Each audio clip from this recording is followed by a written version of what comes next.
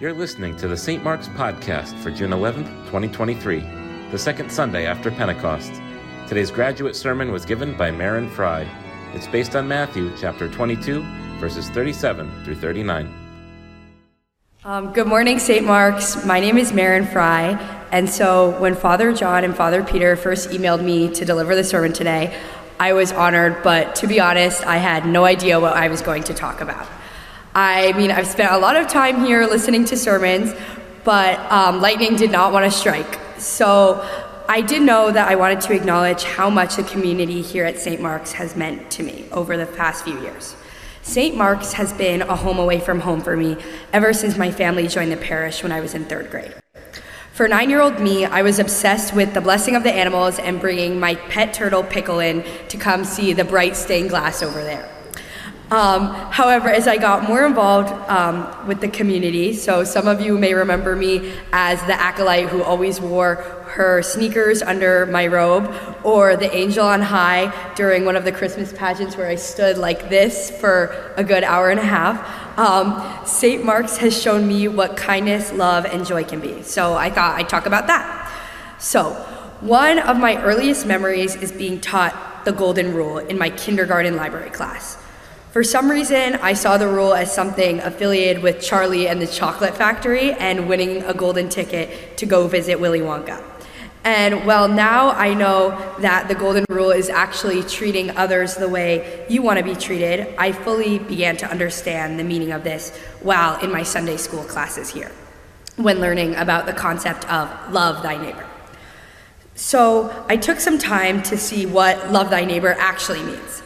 And I saw that the full verse reads that thou shalt love thy neighbor as thyself in the Gospel of Matthew.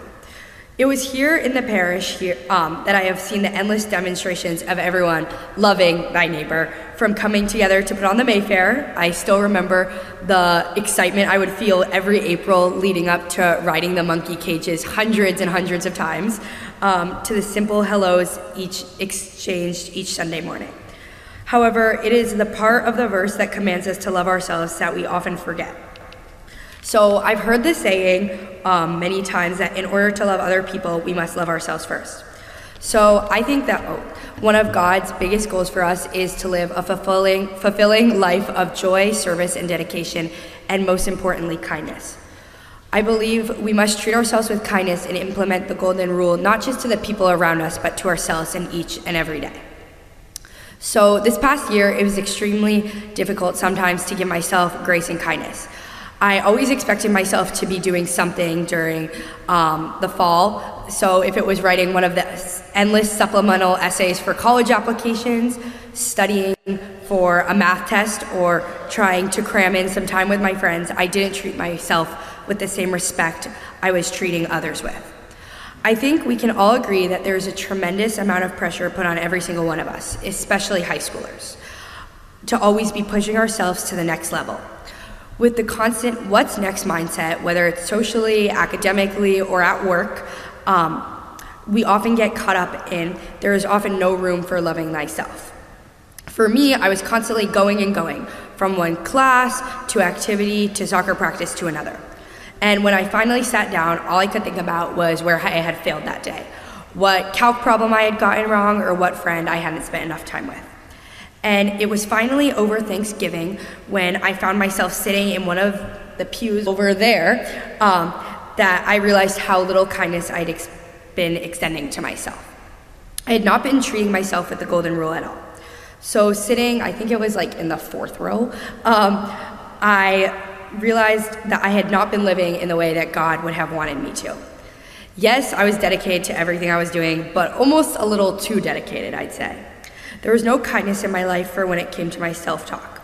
So I set out my mission for the rest of my senior year to be that I would extend grace to myself. I changed my mindset from what can I do next to what can I do to make myself happy.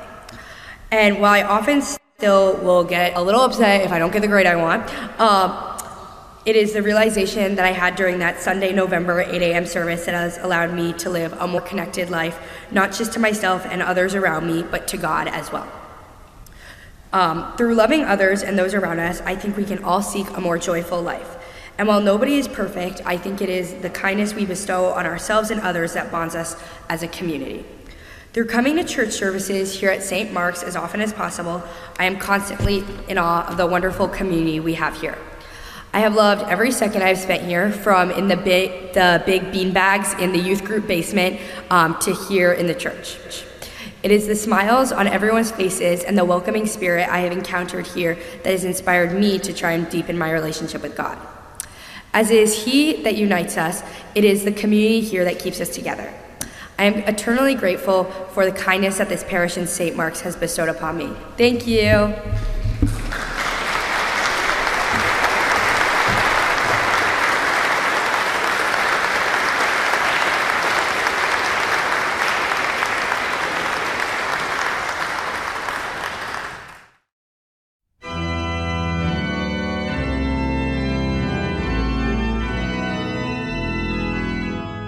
You can find more sermons on our website, www.stmarksnewcanaan.org.